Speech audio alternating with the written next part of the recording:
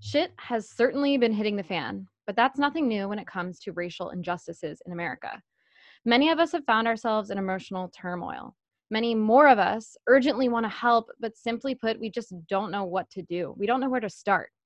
Hi, I'm Carly Myers, your friendly stress management expert. Now, some of us are afraid we are going to say the wrong thing or do the wrong thing. We feel like we're walking on eggshells, and quite frankly, it can be really anxiety provoking. Today, I've brought on a friend and colleague of mine, Shalina Diva, to talk about this very issue. I hope it hits your soul, opens your heart, and from it, we can create more love in our communities. Welcome to the show, Shalina. Thank you so much, Carly. Thank you for having me. Absolutely. Now, Shalina Diva helps her clients to discover, invest, value, and appreciate their lives and business. She educates, equips, and helps her clients to start a profitable, I'm just going to say that a few more times, virtual coaching business by packaging their knowledge into digital information products.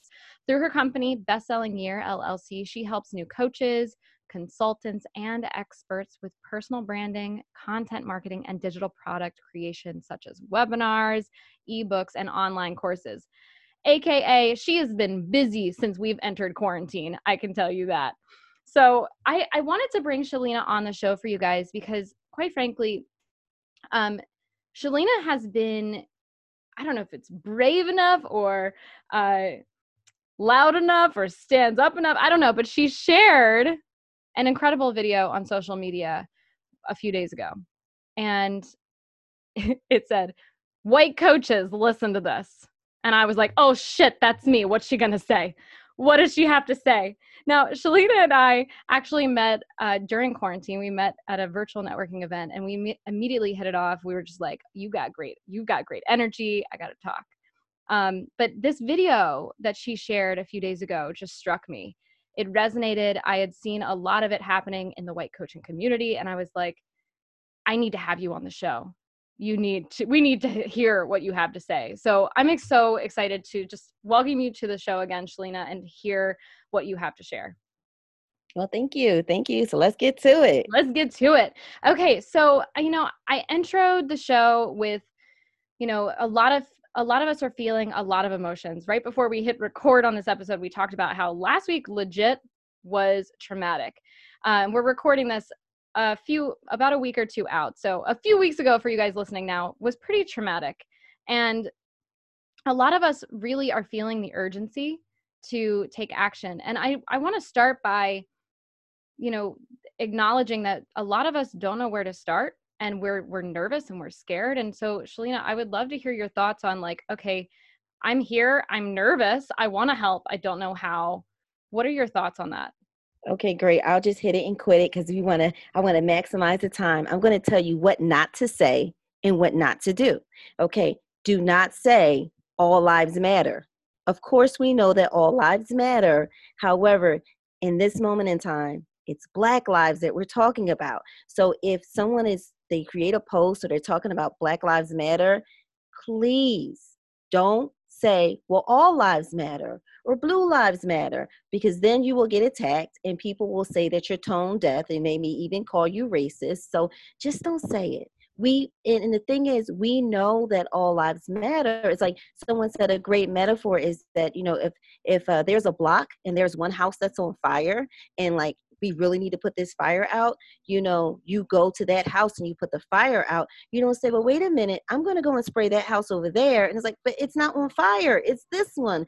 So that's kind of what it's equivalent to. So in this instance, don't say all lives matter, because that's like, to us, is like, okay, either they're racist or they're tone deaf. The other thing that it's like a really big thing there. The other thing is this. No one likes, no one likes the looting, no one likes the property damage. But if the only time you have spoken out during this time is to voice your opinion on the property damage, you're going to get attacked, because people are saying, but do you understand why, the protest started? And of course there are agitators, but do you understand why? If you've never spoken out on what happened to George Floyd, or if you don't see just how he was degraded as a human being, and the only time you're speaking out is against property damage, do not do that. because then it's seen as you're being insensitive and once again, tone deaf. So, no one likes the looting. No one likes that. But the funny thing is it's gotten your attention enough to make you speak up. So it does serve a purpose, but really try to find, okay, why are they looting? And like, have you said anything about George Floyd? And also too, if you're the kind of person who said, well, what did he do? Listen, it was over $20. Come to find out the $20 wasn't fake, but was it worth him losing his life over $20? So you have to see the humanity in the situation and how he was robbed of his humanity. So if you skip over that and you just jump to the property damage, you're going to get attacked and you Yeah. probably won't like it. Yeah. And what's coming up for me is just thinking about, I read, so I read the exact words that George Floyd was saying to the officers during that moment. And there was nothing but just basically pleading, like, please, sir, I can't breathe. I'm claustrophobic. Please, I can't breathe. Like, there was no disrespect. There was nothing. It was just clear communication about what needed to happen in order for him to survive.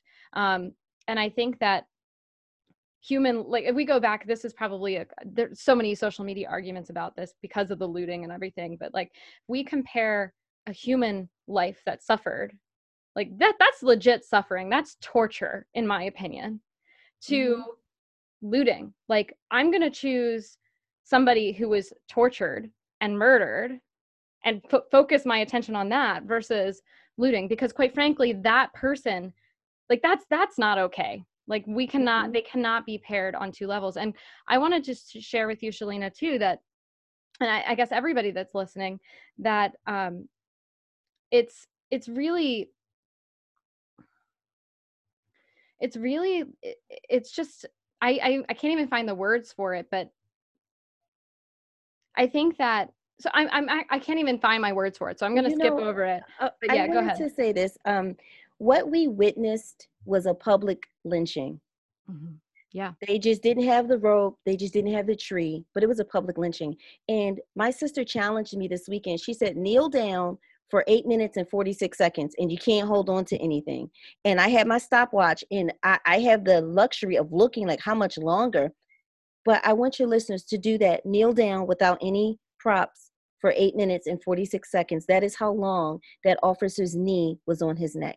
And, I wish we had a longer time, but we don't. But my thing is, I want to bring something to your attention, but I also want to give you tips and tools to help you. So if you're really interested in, okay, what can I do? My first thing is, you have to get formally educated. That means go to a workshop that is taught by a reputable Black person, African American person who has knowledge about this and who can help you to understand the Black experience. So you don't want to go to a workshop that's done by a white person, because how can they really teach you, right? But the thing is, in that workshop, you're going to be confronted with your biases, because the thing about a bias is you don't see it. It is so ingrained.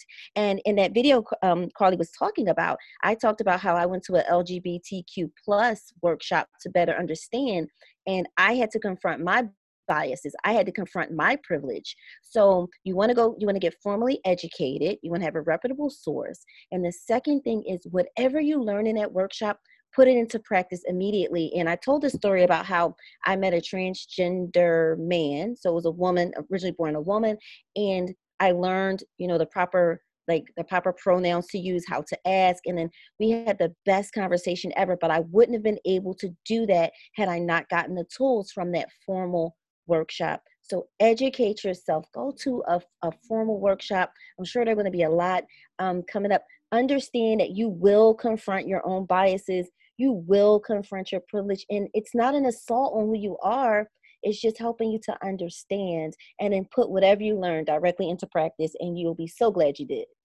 That's perfect. So there are a lot of resources out there. Thank you, Shalina, so much for coming on. I wish we had an hour and not 10 minutes. That is for sure. But this is absolutely something we can put into practice today. So I want to make this an open dialogue. So I want to hear from you guys who are listening. What questions do you have? Where do you feel stuck? We are really here to help navigate this conversation, move this forward as much as we can. Now, This concludes this episode of the Stress Less Show. If you liked this week's episode, please let us know by giving us a big old thumbs up and hitting that follow or subscribe button. And if this resonated for you, please share this episode. Thanks for listening, and we'll see you next week.